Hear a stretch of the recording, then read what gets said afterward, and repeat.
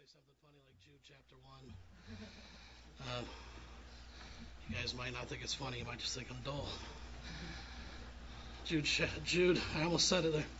Jude verses 24 and 25 is going to be our text. Since it's such a short book, we're going to go ahead and read the whole thing, if that's okay. Starting in verse 1. Jude, right before Revelation, we've been spending a lot of time in Revelation, so your Bible might just fall open there. And just turn back a few pages. You'll find it. Jude, a bondservant of Jesus Christ and brother of James, to those who are the called, beloved, and God the Father, and kept for Jesus Christ. May mercy and peace and love be multiplied to you. Beloved, while I was making every effort to write to you about our common salvation, I felt the necessity to write to you, appealing that you contend earnestly for the faith which was once for all handed down to the saints, where certain persons have crept in unnoticed, those who were long beforehand marked out for this condemnation, ungodly persons who turn the grace of our God into licentiousness and deny our only Master and Lord, Jesus Christ. Now I desire to remind you, though you know all things once for all, that the Lord, after saving a people out of the land of Egypt, subsequently destroyed those who did not believe, and angels who did not keep their own domain but abandoned their proper abode, he has kept in eternal bonds under darkness for the judgment of the great day. Just as Sodom and Gomorrah and the cities around them, since they in the same way as these indulged in gross immorality and went after strange flesh, are exhibited as an example in undergoing the punishment of eternal fire. Yet in the same way these men also by dreaming defile the flesh and reject authority and revile angelic majesties. But Michael the archangel, when he disputed with the devil and argued about the body of Moses, did not dare pronounce against him a railing judgment, but said, "The Lord rebuke you." But these men revile the things which they do not understand, and the things which they know by instinct, like unreasoning animals, by these things they are destroyed. Woe to them! For they have gone the way of Cain, and for pay they have rushed headlong into the error of Balaam, and perished in the rebellion of Korah. These are the men who are hidden reefs in your love feasts, when they feast with you without fear, caring for themselves, clouds without water, carried along by winds, autumn trees without fruit, doubly dead, uprooted, wild waves of the sea casting up their own shame like foam, wandering stars for whom the black darkness has been reserved forever. It was also about these men that Enoch, in the seventh generation from Adam, prophesied, saying, "Behold, the Lord came with many thousands of his holy ones to execute judgment upon all, and to convict all the ungodly of all their ungodly deeds which they have done in an ungodly way, and of all the harsh things which ungodly sinners have spoken against him." These are grumblers, finding fault, following after their own lusts. They speak arrogantly, flattering people for the sake of gaining an advantage. But you, beloved, ought to remember the words that were spoken beforehand by the apostles of our Lord Jesus Christ, that they were saying to you, "In the last time there will be mockers, following after their own ungodly lusts." These are the ones who cause divisions, worldly minded, devoid of the Spirit. But you, beloved, building yourselves up on your most holy faith, praying in the Holy Spirit, keep yourselves in the love of God, waiting anxiously for the mercy of our Lord Jesus Christ to eternal life, and have mercy on some who are doubting. Save others, snatching them out of the fire, and on some have mercy with fear, hating even the garment polluted by the flesh. Now, to him who is able to keep you from stumbling, and to make you stand in the presence of his glory blameless with great joy, to the only God our Savior, through Jesus Christ our Lord, be glory, majesty, dominion, and authority before all time, and now and forever. Amen. Let's pray. Lord, thank you for this book. Lord, I'm grateful to be able to preach this passage today. I ask that you would, Lord, give me the words to say, the right things to say. Help us to be good listeners, Lord, and doers of what we hear. In your name we pray. Amen. Now our text is 24 and 25, verses 24 and 25, as I said, but as it's a short book, what I want to do is just take a few minutes to sort of take us through and sort of get the context of where 24 and 25 are at. They're at the very end, so we just want to go through the book in a summary fashion. And I have to restrain myself even as we do this, because this book is so packed. There's multiple messages in here, and so we're going to do it in a summary fashion. I'm probably going to skip over some things you want answered and touch on some things that you want explained more fully. We don't have the time, so we're going to do this in a summary fashion. That's all right. You'll notice in verse 1 that the author refers to himself. He names himself as Jude, the brother of James. Now, it's worth noting that he's not only the brother of James, he's also the half-brother of Jesus as well. This is a man who we know from the Gospels at one point denied Jesus was who he said he was. It says in the book of John that his brothers were not believing him. So this is a man who denied this very man, this very God-man he's writing about here at one point. And it's interesting, too. It shows, you would almost expect him, as he announces who he is, he introduces himself, to say, I'm Jude, half-brother of Jesus, right? I mean, you might expect him to say that. Maybe it'll lend a little weight to what he's about to say. But one commentary I was reading, they made this excellent point that when Jesus died on the cross and rose from the grave and ascended into heaven, everything changed, right?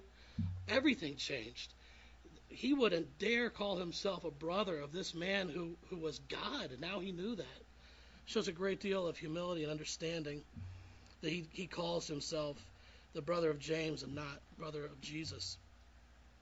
Unlike many New Testament letters, especially those of Paul, this book isn't directed to one body of believers, one church, one specific group of people. Rather, he addresses these remarks to all believers. He uses that term in verse 1 to the called, in reference to believers in general, those beloved by God and kept secure by him for his son Jesus Christ. So we know Jude's writing a message here to all believers, but what was his reason for writing? Why is he doing this?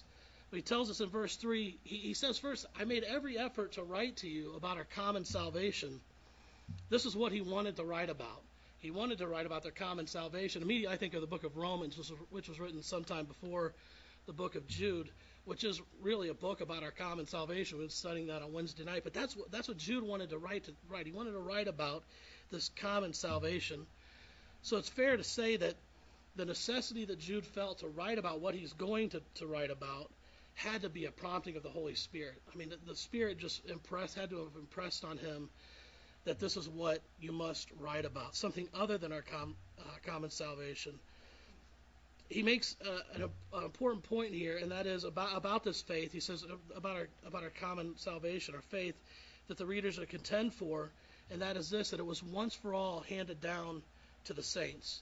This is not some amorphous faith that hasn't found shape, that's still finding its form, that has yet to be firmly established what exactly it believes.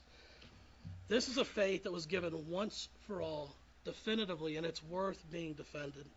In verse 4, Jude tells his readers that it's necessary to contend for the faith because unknown to these people that he's writing to, certainly it's not unknown to God, but unknown to these people, that some men had crept in. Some men had crept into the church, ungodly men who were perverting the faith and denying the very foundation of the faith, which was Jesus Christ. In verses 5 to 7, Jude establishes God's position regarding these current unbelieving apostates by showing how he has judged apostasy and those who rejected his authority in the past. He goes on to describe these apostates in verses 8 through 13 as perverse and rebellious. And in verses 12 to 13, I just love those verses, he gives these very vivid word pictures of these false teachers, these false prophets, these apostates. He calls them clouds without water, autumn trees without fruit, waves of the sea, and wandering stars. And my question is, what do all these have in common?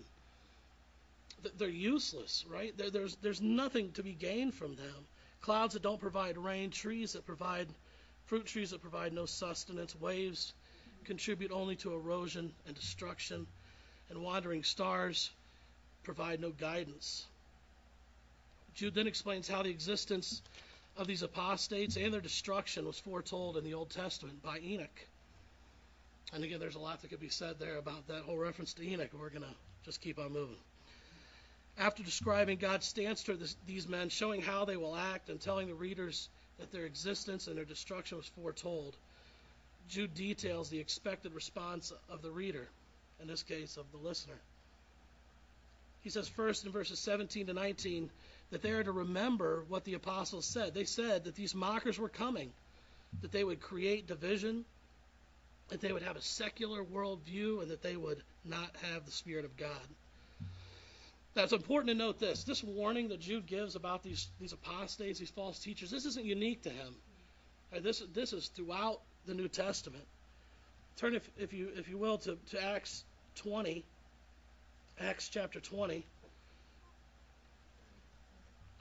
We're going to look at verses 28 to 30, and this is part of this emotional farewell that Paul, when Paul was leaving the believers in Ephesus. And in these verses in Acts 20, 28 through 30, Paul says this: "Be on guard for yourselves and for all the flock, among which the Holy Spirit has made you overseers, to shepherd the church of God which he purchased with his own blood. I know that after my departure savage wolves will come in among you, not sparing the flock. And from among your own selves men will arise, speaking perverse things to draw away the disciples after them."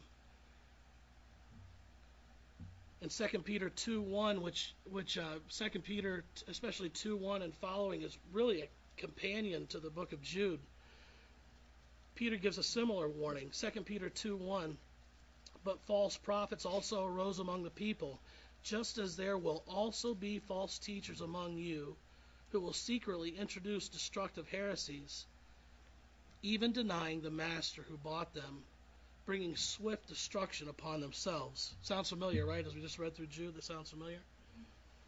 It's believed also that the entire book of 1 John was written by John in response to some pre-Gnostic heresy that was creeping into the church.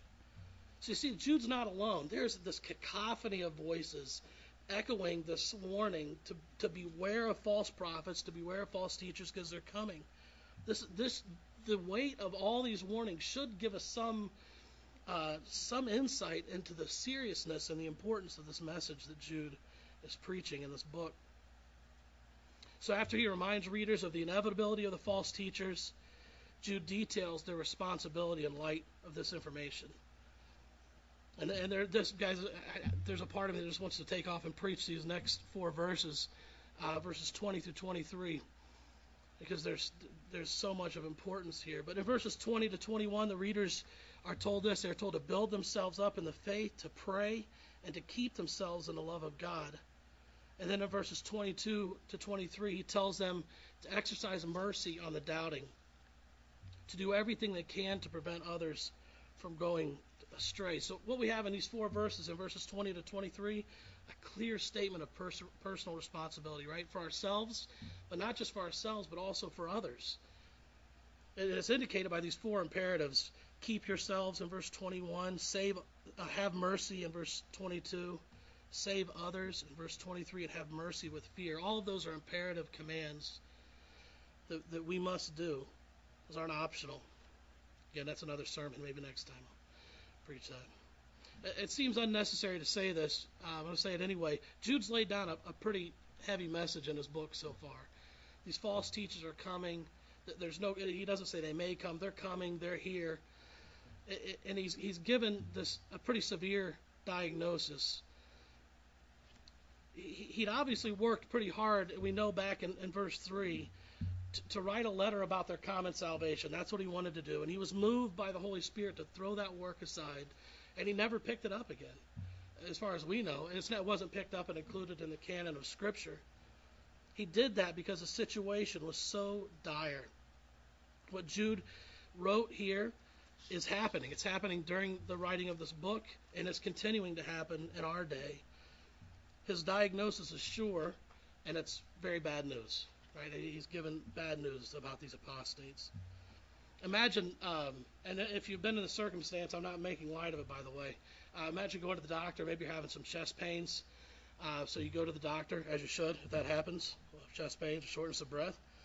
and they run a million different tests on you, right? They poke you with a bunch of needles. They take probably every last bit of blood you have. And then your doctor, your cardiologist comes in the room. You're sitting there. You're waiting for the diagnosis, and he says your cholesterol is very high, the bad kind, right? The good kind's low, which should be high. This is causing a buildup in your arteries, right? They're not breaking any new ground here telling you guys this. It's building up in your arteries, and that buildup is going to cause a major heart attack, and that heart attack's going to kill you. He gives you that diagnosis, and he walks out of the room. That's all he says. Just gives you a diagnosis. Walks out of the room.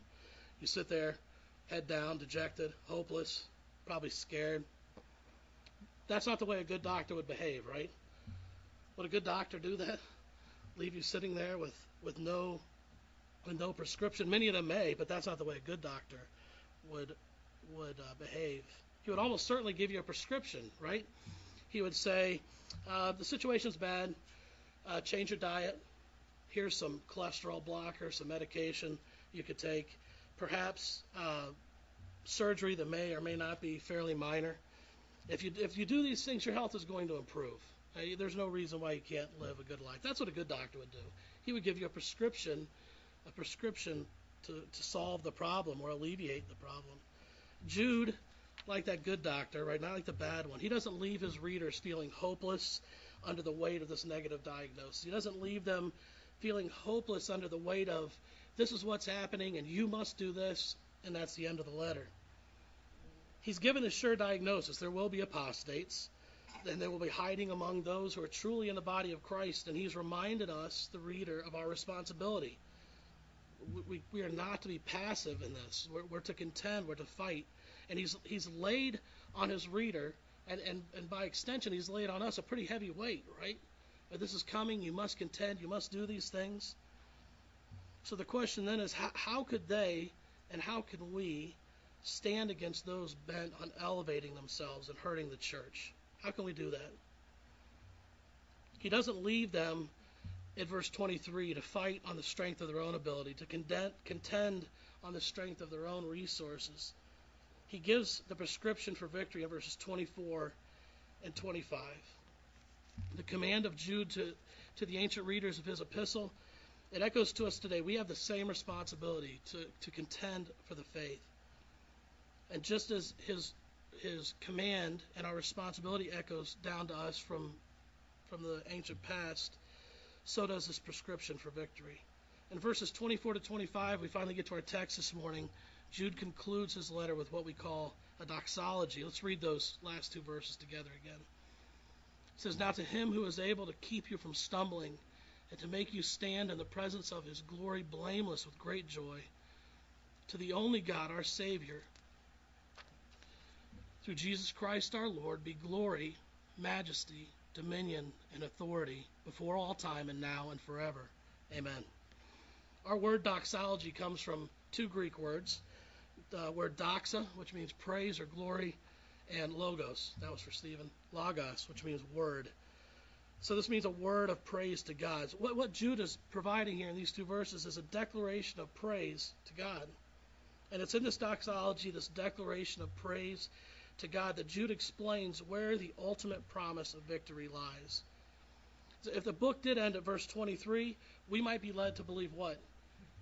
That victory in contending for the faith is dependent on our effort. And that would be bad news for all of us. Even the most stalwart Christian in this room, it would be bad news for you, whoever you are. It would be bad news. Verses 24 and 25 over will show us that while we must contend for the faith, our sure hope of victory is not in ourselves, but in the God for whom we are contending. In his commentary on Jude, D. Edmund Hebert says this regarding this particular doxology, and there are several of them throughout the New Testament. He says this: "It is rightly acclaimed as one of the grandest in the New Testament. It is a fitting capstone of the epistle, eloquently reminding his troubled readers that their true security lies in the sovereign power of God." In these verses, Jude gives us two truths that assure our victory in contending for the faith. The first truth that Jude gives to provide assurance of victory is this: you must depend upon God's ability for victory. You must depend upon God's ability for victory. Jude spent the first 23 verses of this letter laying out the frightening truth of apostasy and our response to it. And he opens up this doxology with these most perfect words, to him who is able. With these 5 words, Jude presents the foundation of our hope for victory. It's solely in God's ability. Now, this theme of God's ability, it's not unique to Jude. It's a theme that runs throughout Scripture. And let's just take a second to look at a few of these verses. Back to Acts chapter 20. Acts chapter 20.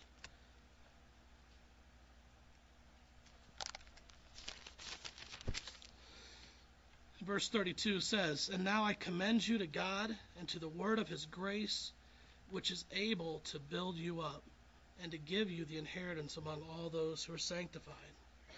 Turn forward a few pages. Romans chapter 16.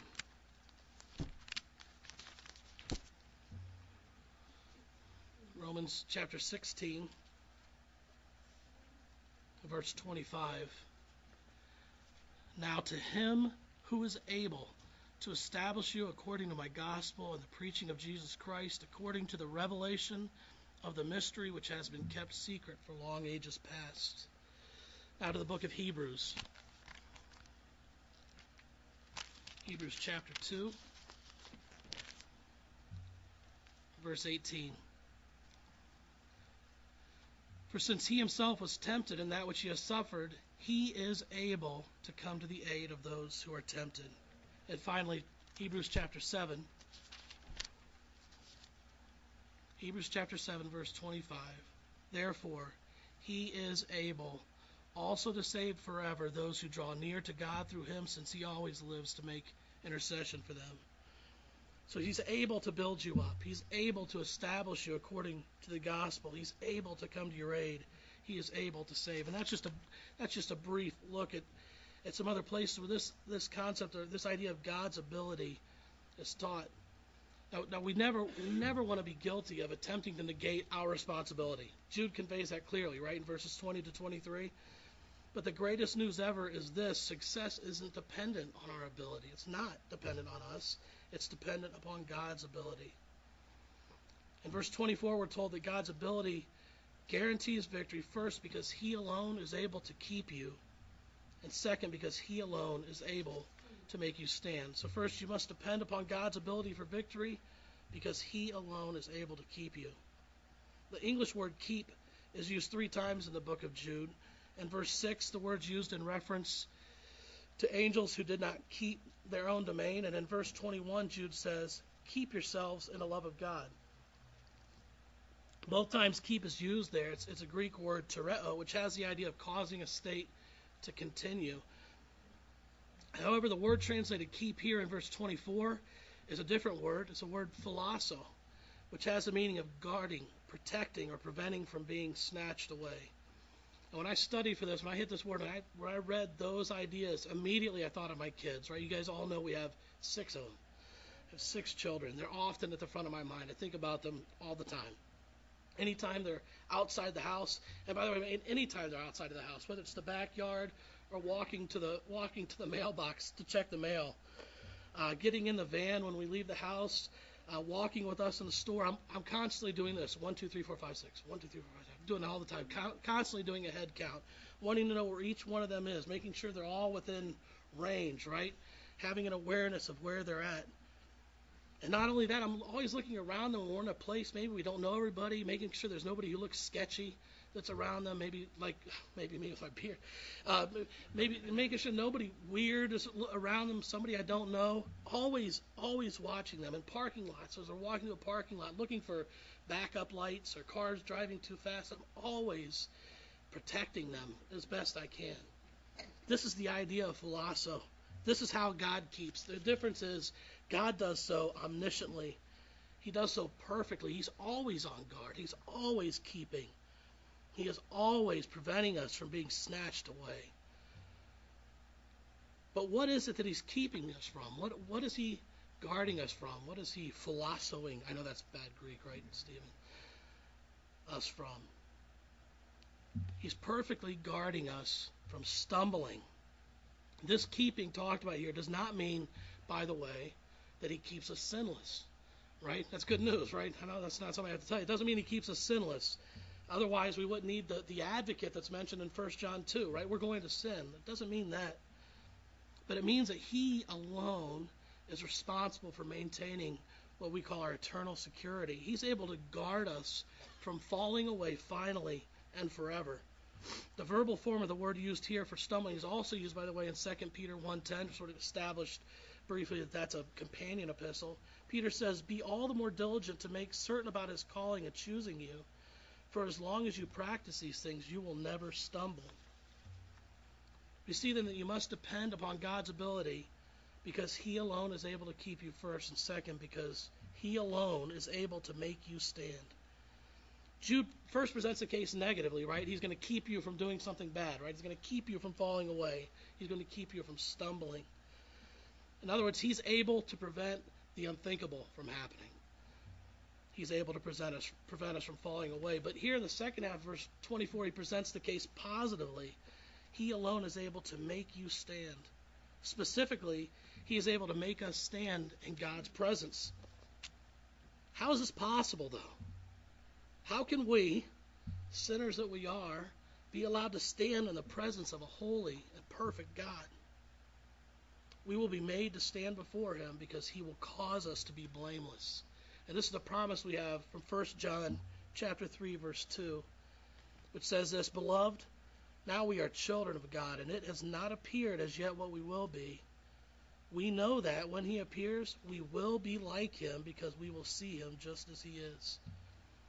And the day that we're made perfect before God and are caused to stand rejoicing, as Jude says here, in his presence, not even Satan himself will be able to bring a charge against us. Revelation 12:10, "Now the salvation and the power and the kingdom of our God and the authority of his Christ have come. For the accuser of our brethren has been thrown down, he who accuses them before God day and night." This may, in your mind, bring up another question. How is this accomplished? How and why are we caused to be blameless before God? Let's look briefly for just a minute at 2 Corinthians 5:21, and you can turn there. You don't have to. I'll read it to you. But 2 Corinthians chapter 5, verse 21 says this, "He made him who knew no sin to be sin on our behalf, so that we might become the righteousness of God in him." There are three amazing foundational theological truths that are found in this verse and explain how it is that we're blameless or can be blameless before God. There's a truth of substitution. It says he made him who knew no sin to be sin on our behalf. He substituted. God substituted the one who was perfect for us. He made him to be sin for us. Secondly, we see the truth of justification. We are declared righteous. Finally, we see that even beyond being declared righteous, being justified, we receive the very righteousness of God. This is an important theological truth called imputation. And again, a whole sermon there, or a few sermons, just touching on it briefly. Imputation, that means God gives us his righteousness. He puts righteousness in us, his own. Unbelievable, right? So according to 2 Corinthians chapter 5, verse 21, we are blameless before God because of these truths of substitution, justification, and imputation. This begs a question. Are you blameless? Have you ever repented of your sin? Acknowledged, as Romans 10 tells us, that Christ is Lord over your life? Believe that he died on the cross and raised from the dead? That's the only way you will be presented blameless. If that is a foreign idea to you, I beg you, repent of your sin today. Acknowledge Jesus Christ as your Lord and your Savior. And you too have this promise of being presented blameless before Christ. In verse 24 of the doxology, then, Jude gives us his first very important truth, that God's ability assures our victory in contending for the faith by keeping us from falling away and by making us stand blameless before God. The second truth Jude gives to provide assurance is this: you must depend upon God's nature for victory in contending for the faith. God's nature assures our victory because he alone is God. He alone is our Savior. He alone is worthy, and He alone is eternal. Jude's description there in verse 25 of God as the only God accomplishes two purposes in this verse. First of all, he solidifies in our minds who he's referring to back in verse 24, right? Probably no question in this room, but it does establish that, right? To him who is able, well, that to him is the only God. Second, he affirms the Jewish understanding of a monotheistic God as opposed to the polytheistic beliefs rife in Gentile culture. A clear statement of the Old Testament in Deuteronomy chapter 6, verse 4 says this, "Hear, O Israel, the Lord our God is one Lord," and it affirms the truth that there is only one true God. Jude's statement that God is the one true sovereign assures us that he is able to make us victorious. We are dependent on God's nature for victory also because he alone is our Savior through Jesus Christ. In Matthew chapter 1, verse 21, we're told that Jesus will save his people from their sins. And throughout the New Testament, we see God described as our Savior. Let's take a second just to look at a few verses. 1 Timothy, turn back to 1 Timothy.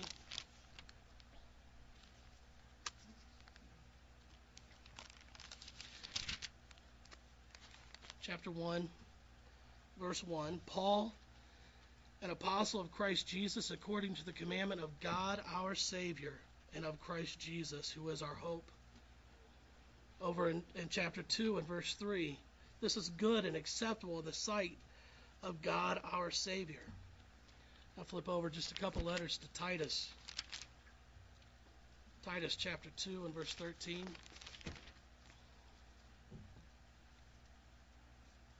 Looking for the blessed hope and the appearing of the glory of our great God and Savior, Christ Jesus. And finally, 2 Peter chapter 1 and verse 1. To those who have received a faith of the same kind as ours by the righteousness of our God and Savior, Jesus Christ. I may have given you the wrong. No, I give you the right verse.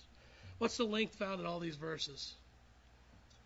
God is our Savior. Our Savior is Jesus Christ. Just a clear affirmation of the deity of Christ. So we see that the identity of God as the only Savior through Jesus Christ, his Son, gives us assurance of our victory.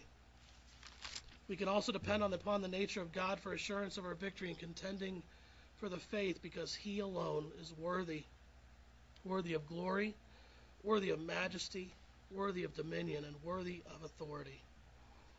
God's glory and majesty are related to him as in his divinity, and his dominion and authority are related to him as ruler. David speaks of God's glory and majesty in the first part of 1 Chronicles 29:11. I always want to say 1 Chronicles because I want to sound like one of those cool British or Irish preachers. 1 Chronicles 29:11. One of these days I'm going to do it. When he says this, "Yours, O Lord, is the greatness and the power and the glory and the victory and the majesty, indeed everything that is in the heavens and the earth." For God to do anything less than assure the victory of his own would do harm to his glory and majesty, and that's something he simply cannot allow. He also has all dominion and authority as sovereign ruler over all the earth, ensuring that his purposes will come to pass. This absolute power described by Jude as dominion and authority assures his direction and control over everything. He will have the ultimate victory in the conflict with evil. In our family, we've been working through a catechism. And if you don't have kids yet, listen to this. If you have kids and you don't do this, maybe you think about it. Maybe it sounds a little Catholic to you. I don't know. But a catechism is a wonderful tool for just teaching truth to your children. I believe that. We use a Baptist catechism that was edited by John Piper. And one of the questions is, what are the decrees of God? It's fun when you do these, by the way, and to have to explain a lot of words to your kids because there's some big words in there. And answer to that question, what are the decrees of God, is this. The decrees of God are his eternal purpose according to the counsel of his will, whereby for his own glory he has foreordained whatever comes to pass. When Jude states that to God are dominion and authority, this is what he means. Whatever God intends most certainly will come to pass. Let's look at a couple verses about this. Psalm 115.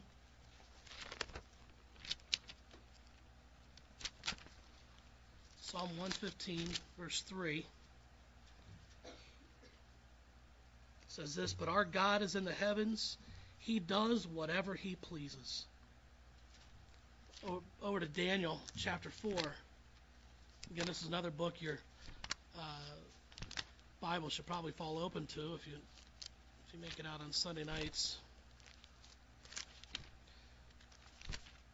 Daniel chapter 4, verse 35, "All the inhabitants of the earth are accounted as nothing, but he does according to his will in the host of heaven and among the inhabitants of the earth, and no one can ward off his hand or say to him, 'What have you done?'" Isaiah chapter 46, verse 10, "Declaring the end from the beginning and from ancient times, things which have not been done, saying, 'My purpose will be established, and I will accomplish all my good pleasure.'" Back to the New Testament, Ephesians chapter 1.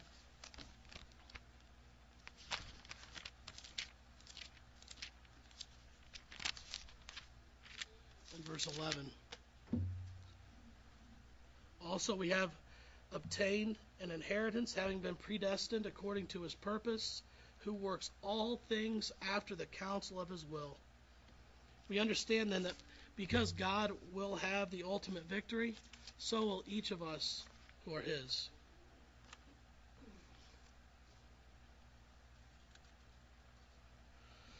We see that we're dependent on the nature of God because he alone is God. He alone is our Savior. He alone is worthy. And finally, at the end of verse 25, because he alone is eternal. Jude states here that the one true God existed before all time, that he exists now, and that he will exist for all time to come. He stands alone. While we have been created for eternity, right? One way or the other, we'll live for eternity. We have been created just like every other being, including angels. The writer of Hebrews sums up this point when he says, "Jesus Christ is the same yesterday and today and forever." This final statement by Jude of God's eternality drives home his infinite ability to keep us, and it further emphasizes his total and complete charge over all.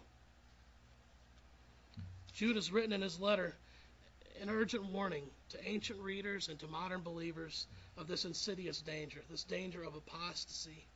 And he's urged them, and by extension us, to contend with all of our might for the faith.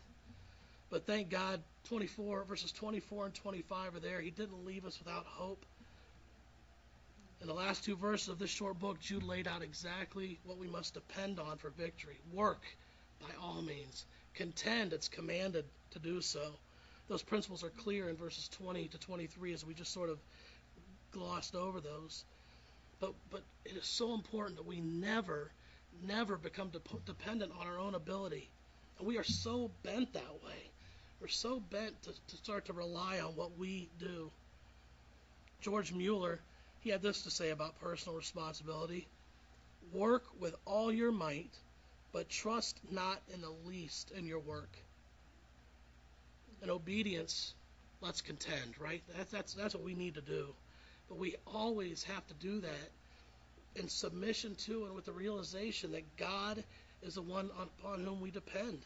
We depend upon his ability and upon his very nature. Now my fear is this.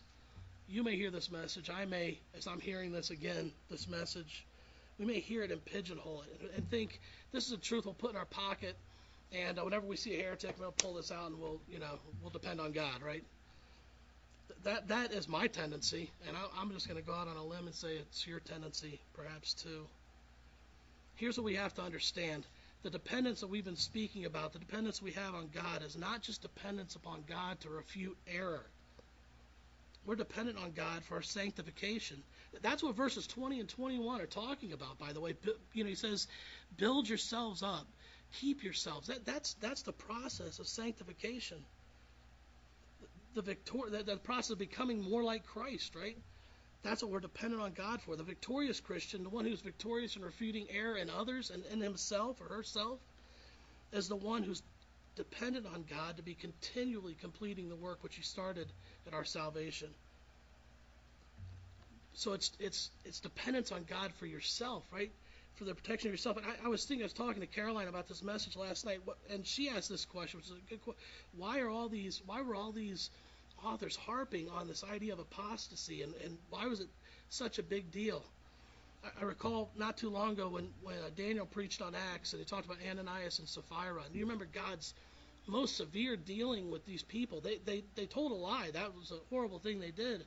But you agree that the punishment, while just, was severe, right? And why would he do something like that? And I think Daniel may have covered this idea that this was a foundational time in the church's life. Everything had to be right. You couldn't have any admixture of error in there. If the foundation is laid poorly, it doesn't matter what you build on it; it's going to fall apart. And so it's the same thing at the foundational part. This is at the most 30, 35 years after Christianity had started rolling. This book was written. This is a foundational time. It's terribly important at the beginning of something that the foundation be laid right. I think that's why Jude and all these authors hammered so hard on this idea of apostasy and heretical teaching and anything that differed from what had been handed down to them. And I hope I'm not going too far out on a limb here, but I couldn't help it. I thought about the foundation of the church. Think about the foundation of our church, right? My family and I have not been here very long, but this church hasn't been here for very long. We are in, would you agree, a foundational time in our church? We have a lot of young people in this church, disproportionate compared probably to other congregations. That's a good thing. The energy's great. We have a lot of young people. On top of that, we are a very young church. We are dependent on God to sanctify this body. We're dependent on God to hold our pastor teacher, Mike, up, to hold Mark up. We're dependent on him for that. We're dependent on him to continue to sanctify us as individual members of this body. This idea of being dependent on God is terribly important for this church. Terribly important that we don't start to get involved in so many programs and all sorts of things. We forget that we are dependent on God, not ourselves and our own actions. So let me encourage you, depend upon God. It is God who will keep you and make you stand without fault before Him.